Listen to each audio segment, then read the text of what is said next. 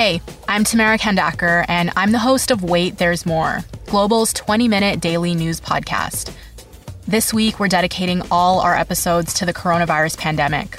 We're talking about it from a variety of different angles, from basic health questions to the impact this is going to have on the economy. We release a new episode every afternoon, and you can listen wherever you get your favorite podcasts. This is the John McComb Show on demand. Subscribe now on iTunes. Listen to the show live each weekday morning, 5:30 to 10 on 980 CKNW and through the Radio Player app. Now, Squire on Sports. The Doomsday clock is getting very close to midnight for the Vancouver Whitecaps. Their chances of making the playoffs are fading. Now, they aren't mathematically out of it, but it's pretty difficult to make the playoffs when you haven't had a shutout since April and your offense doesn't have enough consistency to save your defense every week. But really, if the Whitecaps do rally and make the playoffs, I don't think they're good enough to go very far. Right now, this team is all about what it does in the offseason, especially when it gets its hands on the $13 million from Bayern Munich for Alphonso Davies in January. The Whitecaps said they would spend the money on the soccer side.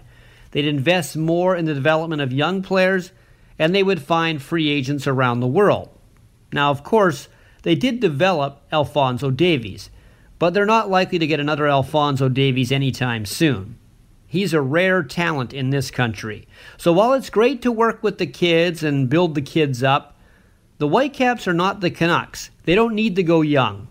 The real focus is on how and how much money they'll spend on players who are veterans. They need to get better next year. They need to stay better 4 years.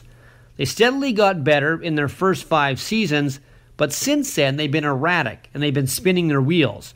Their budget for players has gotten smaller, and that won't be tolerated any longer by their fans, because all the fans know about the lottery win with Alphonso.